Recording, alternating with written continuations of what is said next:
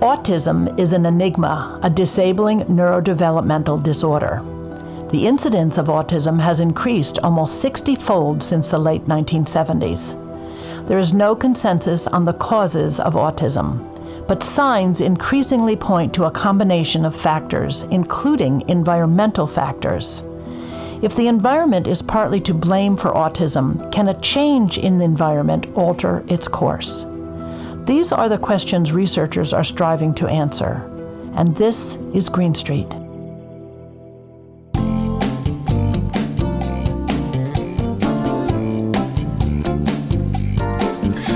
Hello again, and welcome to Green Street, the environmental health show. Patti and Doug Wood and our network of medical professionals, researchers, public health experts, reporters, authors, and others, all here on Green Street to help you understand just a bit more of what is going on in the environment around you and how you and your family can live a safer and healthier life in this increasingly toxic world. Today on Green Street, we're going to talk about the environmental links to autism with the amazing and brilliant Dr. Martha Herbert, a pediatric neurologist, neuroscientist, systems thinker, and writer. That's coming up on this edition of Green Street, but first, here's Patti with the Green Street News. What do you got for us today? So I have 3 articles that are interesting, and they are all about issues that we have covered pretty extensively on our show. The first one is from GRIST.org, and the title is "The Petrochemical Industry is Convincing States to Deregulate Plastic Incineration." Oh boy. The petrochemical industry has spent the past few years hard at work lobbying for state-level legislation to promote chemical recycling, a controversial process that critics say isn't really recycling at all. The legislative push, spearheaded by an industry group called the American Chemistry Council, aims to reclassify chemically recycling as a manufacturing process rather than waste disposal, a move that would subject facilities to less stringent regulations concerning pollution and hazardous waste. The strategy appears to be working. According to a new report from the nonprofit Global Alliance for Incinerator Alternatives, or GAIA, 20 states have passed bills to exempt chemical recycling facilities from waste management requirements, despite significant evidence that most facilities end up incinerating the plastic they receive. Quote, "These facilities are in actuality waste-to-toxic oil plants, processing plastic to turn it into a subpar and polluting fuel," end quote, the report says. It called for federal regulation to crack down on the plastic industry's misinformation and affirm chemical recycling status as a waste management process. You have to admire the American Chemistry Council for their boldness in trying to pretend that burning plastic is not a toxic problem. We're going to call it something else, and we want less regulation. And this is part of these bills that are being passed in states across the country called Extended Producer Responsibility, or EPR bills. And they're heavily favoring the industry, and they're just calling them, recycling bills. This is where we're going to take care of it. We're going to recycle all this plastic. It sounds great. Isn't great. No. Okay. What else you got? Okay, here's another study, very interesting, written by Keely Brewer from the Daily Memphian and Eva Testfay from Harvest Public Media. And the title is, "Study Finds That Mississippi River Basin Could Be in an Extreme Heat Belt in 30 Years." A climate study released during one of the hottest summers on record predicts a 125-degree extreme heat belt will stretch across a quarter of the country by 2053. Within the next 30 years, 107 million people, mostly in the central U.S., are expected to experience temperatures exceeding 125 degrees, a threshold that the National Weather Service categorizes as extreme danger. That's 13 times more than the current population experiencing extreme heat. The hottest cities, according to the study, will be Kansas City, Missouri, St. Louis, Memphis, Tennessee, Tulsa, Oklahoma, and Chicago. Quote, "This is really off the charts of the scales that we've developed to measure these kinds of things," end quote, said Bradley Wilson, the Director of Research and Development at First Street Foundation, the New York-based climate research nonprofit that developed the model. Temperatures are expected to increase by 2.5 degrees over the next 3 decades. Warmer air retains water, creating more humid conditions and compounding heat indexes. The study finds that on average, the number of extremely hot days will more than double over the next 3 decades. In Kansas, for example, the temperature soared above 98 degrees for 7 days this year. By 2053, Kansans can expect 20 days at that temperature. Younger children, older adults, people with chronic medical conditions, people who are low income, athletes, and outdoor workers are most vulnerable to extreme heat, according to the Centers for Disease Control. The agency reports an average of more than 67,000 emergency department visits due to heat annually. And that is going to grow. Do we still have climate deniers out there who are saying there's no such thing as Yes. climate change? Yes. Climate deniers are basically the possible? people who don't want to put any money into reducing our use of fossil fuels and, just thinking about the future. No, because, they're invested in these companies that are polluting the planet and causing this just incredible increase in extreme weather events as well as this heat. Scary. Yeah, it's very scary. Okay, what else you got? Okay, and the last one is published in news.yale.edu. The title is Proximity to Fracking Sites Associated with Risk of Childhood Cancer. Pennsylvania children living near fracking developments at birth were 2 to 3 times more likely to be diagnosed with leukemia between the ages of 2 and 7 than those who did not live near this oil and gas activity, a novel study from the Yale School of Public Health finds. The registry-based study included nearly 2,500 Pennsylvania children, 405 of whom were diagnosed with acute lymphoblastic leukemia, the most common type of cancer in children. For communities living nearby, fracking can pose a number of potential threats. Chemical threats include air pollution from vehicle emissions and well and road construction, and water pollution from hydraulic fracturing or spills of wastewater. Hundreds of chemicals have been reportedly used in injection water or detected in wastewater, some of which are known or suspected to be cancer-causing. This work adds to a growing body of literature on fracking exposure and children's health used to inform policy, such as the distances between a private residence or other sensitive location and a fracking well. Current setback distances are the subject of much debate in the United States, with some calling for setback distances to be lengthened to as much as 1,000 meters. The allowable setback in Pennsylvania, where the study was conducted, is 500 feet. When we were working on getting New York State to ban fracking, we went to Pennsylvania, and we saw how close people live to these fracking sites. We also saw how close they live to these streams and these rivers where the fracking waste was illegally dumped. And, people were really living in an extremely toxic environment. Didn't childhood leukemia used to be more rare than, what did they find, 400 children? 405 children. It seems like a lot of kids with leukemia. Well, this is out of 2,500 Pennsylvania children, which is a very significant number. Yeah. Maybe children, I don't know. What moves an industry that knowingly exposes the public, especially vulnerable people? Money. That's about it. All right. Thanks, Patti. You're welcome.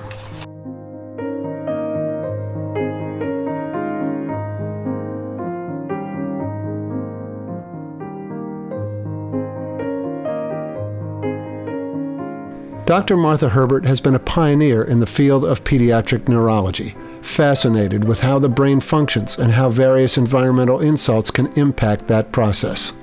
She earned her medical degree at Columbia University College of Physicians and Surgeons, then trained in pediatrics at Cornell New York Hospital, and in neurology, child neurology, and neurodevelopmental disorders at Mass General.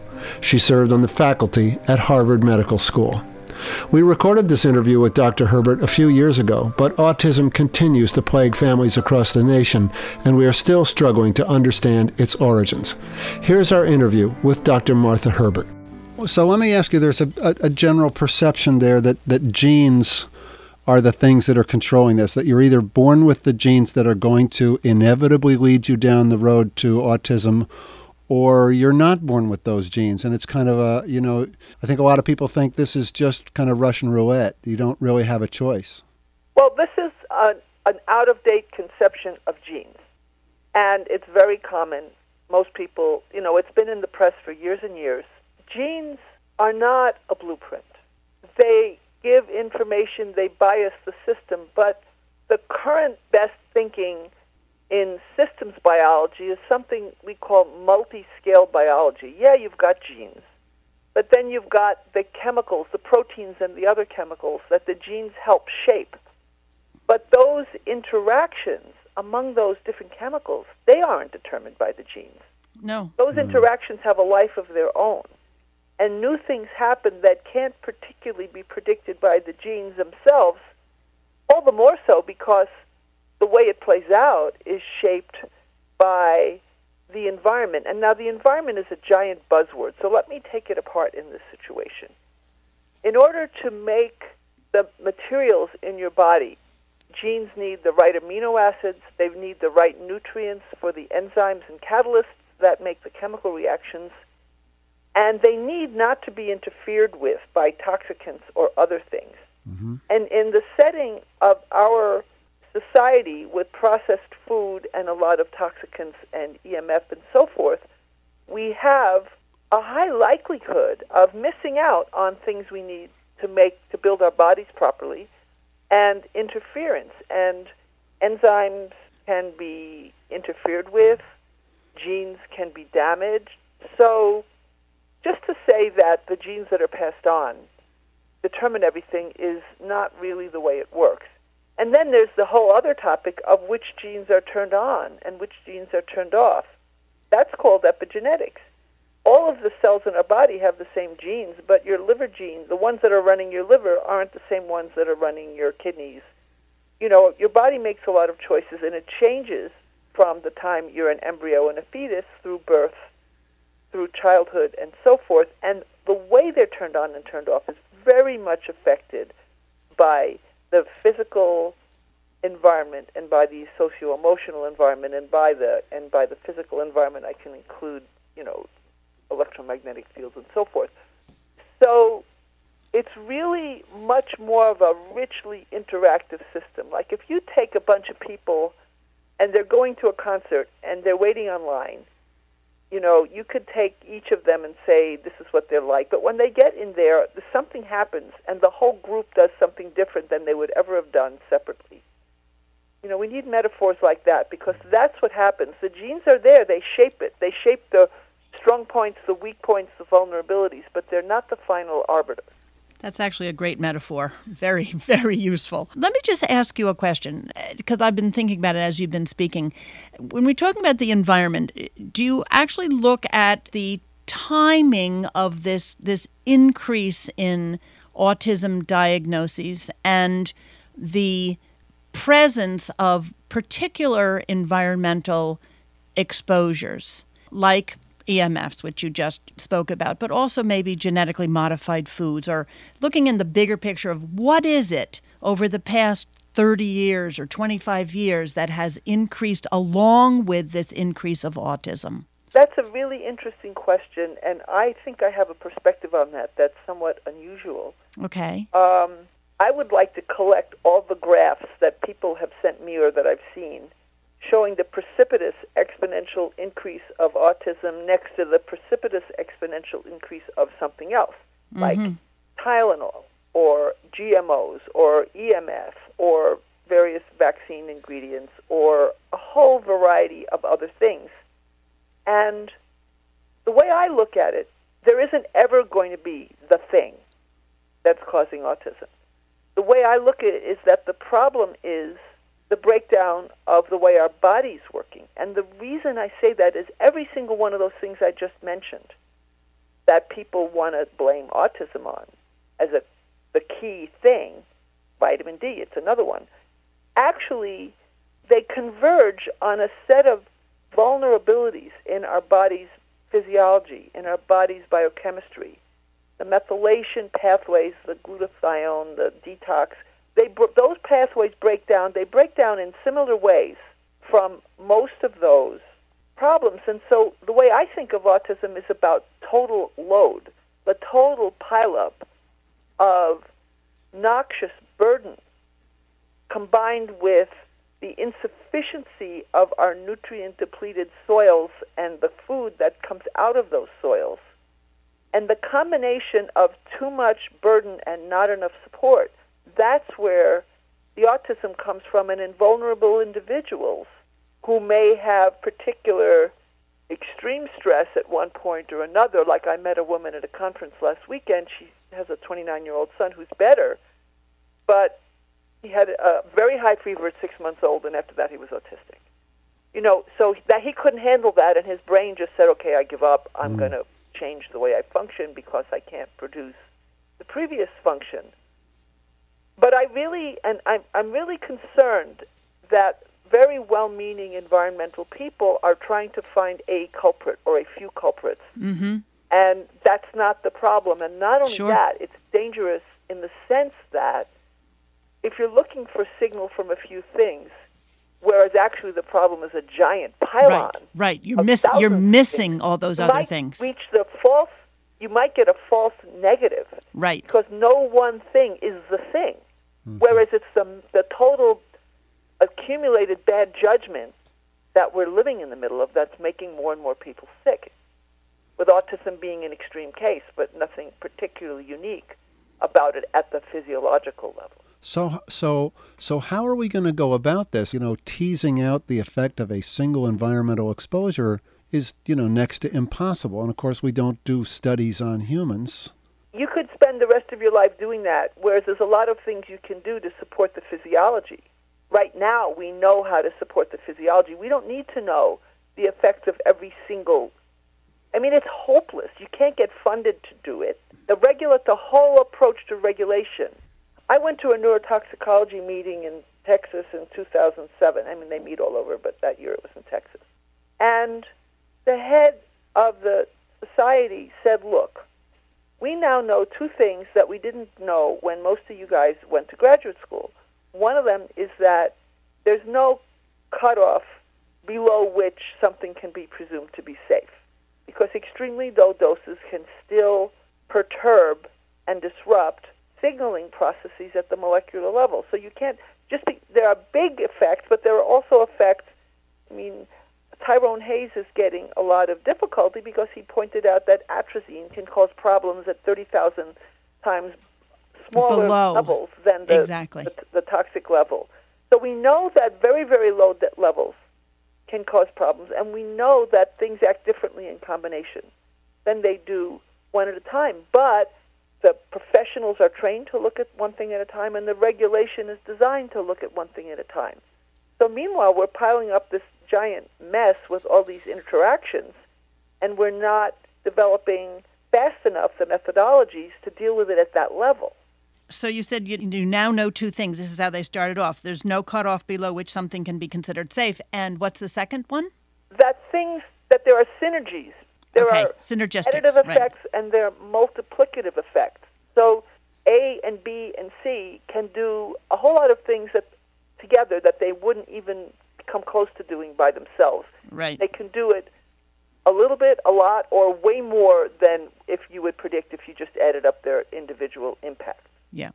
And so the question posed to the group was, okay, folks, how do we deal with this? And it was really the most existential discussion I have ever experienced at a scientific meeting, because everybody knew that the questions were valid and the issues were valid, but people weren't particularly ready to change around how they did everything. It wasn't that they were opposed to changing, but they didn't know where to start. Exactly. I was interested to see, you use this phrase autism spectrum conditions rather than the phrase which the CDC uses, which is autism spectrum disorders. Do you have an optimism about whether or not, you could walk back a bit from autism? Is that Well, autism? In fact, yes, there's a lot. There are thousands of people who have lost their diagnosis. I think that's the single most critical issue. And what I'm doing is setting up infrastructure to track that prospectively. I should say, and this is actually, I didn't mention it to you in what I sent you, but I'm working on a movie called the Canary Kids movie. And we're building, what we're going to do is take 14 kids with 7 diagnoses: autism, allergies, asthma, ADHD, obesity, diabetes. and take 18 months to get them from the condition they're in to pretty much recovery the best we can, taking data along the way so that we can show that this is possible and that there's processes in the body that can be measured so that we can understand how these people get better, and then to reverse engineer it. Because this is totally fascinating. This is really cool. And the way you're doing this, where you're not just taking autistic children, but you're also taking children who suffer from other physiological disorders and deficits, and so showing that this is not only impacting a child's brain, but it's also impacting other critical body Absolutely. systems. So the link for that is Canary Kids movie. And we have a trailer that we're going to be releasing shortly. It's a gorgeous trailer. We're just shortening it a little bit. So I'm working on the movie as a case study. I'm working on some cohorts. I'm working with the Open Medicine Institute to develop data interface so that people can track these things, and so that we can ask the right questions in a database, which hasn't been done. Right. And then because I feel that we need to address this on a scale that isn't being addressed, and involve people in this in a different way. Because if you take the model that I was saying, that this is total load, you can't narrow it so much because you're going to miss the point. So we need to set up a research infrastructure that's not reductionist, but that's systems-oriented. Exactly. Mm-hmm. And I decided to just bite the bullet. I mean, I realize it's a big bullet to bite, but more and more people are coming along with me and my colleagues on this. So in the Canary Kids project, you're removing from their environments things that might be affecting them? Are you changing diet? Changing. What are the things that you're doing? Yeah, right. So we're going to be having a team of medical mentors, which will include going to the house and educating the family on the products that they may have, which could be problematic. All the things with all the long chemical names that maybe there's another way of doing it that you can get out from under your sink. Yeah, or cleaning products, cabinet. Personal care products, plastics, maybe Right. electromagnetic fields and that kind of stuff. Yeah, so people often just don't know. Right. And work with the food, work with basic characterization, a basic set of what we're calling predictive biomarkers, and then track the response as we correct the underlying functional vulnerabilities of these individuals. Because from our point of view, now this is a way of getting back to your genetics question. The genetic vulnerabilities may vary from one individual to another. And so if two people with different genetic backgrounds get hit with similar toxicants, one may go down one pathway of deterioration, like they may get asthma, and another one may go get diabetes. But a lot of the ways that the body reacts, the inflammation, the oxidative stress, is pretty similar across a vast array of chronic illnesses ranging from autism, allergies, and all the stuff, obesity, to cancer and cardiovascular disease, to neurodegenerative diseases like Alzheimer's, Parkinson's, and Lou Gehrig's disease. And a lot of those physiological problems are either caused or made worse by the pileup of diverse environmental substances. And in that, it may be so that some substances predispose to certain illnesses and other substances predispose to other ones. But it's also the case that the extent to which you're vulnerable is based on your health status. And if you never really had high nutrient density food and never really had a fully resilient system, you're going to get kicked down that path more easily. And if you have certain genetic vulnerabilities, even more so. So what we're going to try and do is begin to show what it looks like to look at the commonalities and differences amongst a set of diverse conditions, which are all epidemic right now in the childhood population.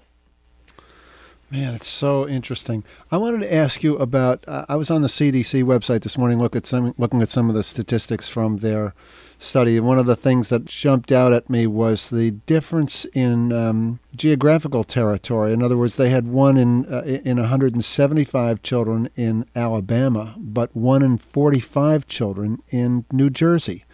What could account for that? Well, there was an amazing study by Andrei Rozhetsky. And they actually looked at 100 million people. How did they do that? Through insurance company records and things like that. And they showed a correlation for every, I think it was 1% increase in hypospadias, which is a disorder of where the urethra comes out of the male penis. Right. And that's going up. There was a 238% increase in autism, and it's known that hypospadias is associated with toxicity. So they inferred that, and they found that there were these geographical pockets, but they were linking it to a marker of toxicity. I thought that was an incredibly important study. That was a pesticide study, right? Was that the? Well, it wasn't just pesticide because pesticides are implicated, but it's really about if the marker is the hypospadias, you're not nailing it to any one thing. Mm-hmm. Let's just talk about this for a second. You were talking about the changes in the digestive, immune, endocrine, and other body systems can change the way a brain functions. But let me just focus on male-female for a second, because you were talking about hypospadia. So we have more males diagnosed with autism than females. Yeah. What are your thoughts here? That's a $1 million question. Okay.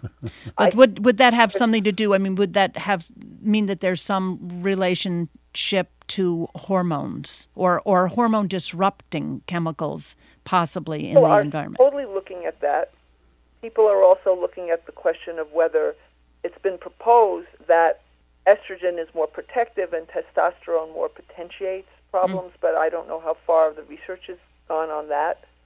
There's also genes for glutathione that apparently are on the X chromosome, so it may be that when you have a problem with some of those genes, you won't have a second set to back you up in the boys, because you only have one X chromosome. I don't think it's really settled, but I think it's like part of the holy grail we need to chase to figure out this. It's also fascinating, like in autoimmune diseases that hit in kind of mid-adulthood, there's more females than males, and actually a lot of the mothers of kids with autism can have autoimmune conditions of somewhat greater than the general population prevalence. Are there different times of life where you would get hit with the same thing and respond to it in a different way? Can I just throw in a quick question I meant to ask you before, and that is that when we're talking about you might have a genetic susceptibility, so many parents are saying there's nothing in our family. Nobody in our family ever had this. Well, the problem with that, I agree with them, but the problem with that whole thing is that if you're looking for the behaviors, you may not find them, but there may be subtle metabolic vulnerabilities. It's just that they were never challenged by the environment so much. So I think the question of how come so many people have autism without a family history is absolutely critical. I want to ask you, if I'm a parent of an autistic child and I'm listening to this conversation, I'm thinking I should probably make some changes around my house and my child's environment. Are there things that that jump out at you as being more important than others? Well, absolutely. Well, I wrote a book, Autism Revolution, Whole Body Strategies for Making Life All It Can Be. You can get it hardbound, paperback, MP3, or Kindle. And my writer and I, we talked about food, toxins, bugs, and stress. And I wrote this book for parents who can't find a good practitioner near them. Their pediatrician may just tell them it's hopeless. And they're on their own, which is what it is with most parents, unfortunately, for the time being. Yeah. You really, really need high nutrient density food. Just lose the junk food, lose the processed food. I talk in the book about green smoothies, lots and lots of vegetables, different colors of the rainbow, healthy fats, and so forth. There are 8 cases in the literature of children with autism who actually had scurvy because the kids on their own self-restrict their diet so much that they can get severe malnutrition. So you've really got to counter that. You can get them interested over time in new foods. That you can have to give it a number of months. Let them play with it. Let them mess with it. they're not going to eat it the first time you give it to them. They have to they're very stressed out all the time. So you have to make it safe for them, and it's not going to happen overnight. So that's the first thing.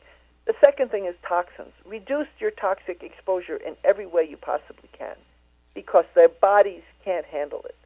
The third is bugs, and there's the good bugs. Our gut bugs, what we've been hearing more, our gut microbiome, there's 10 trillion organisms that are supposed to live in our guts. We don't treat them right.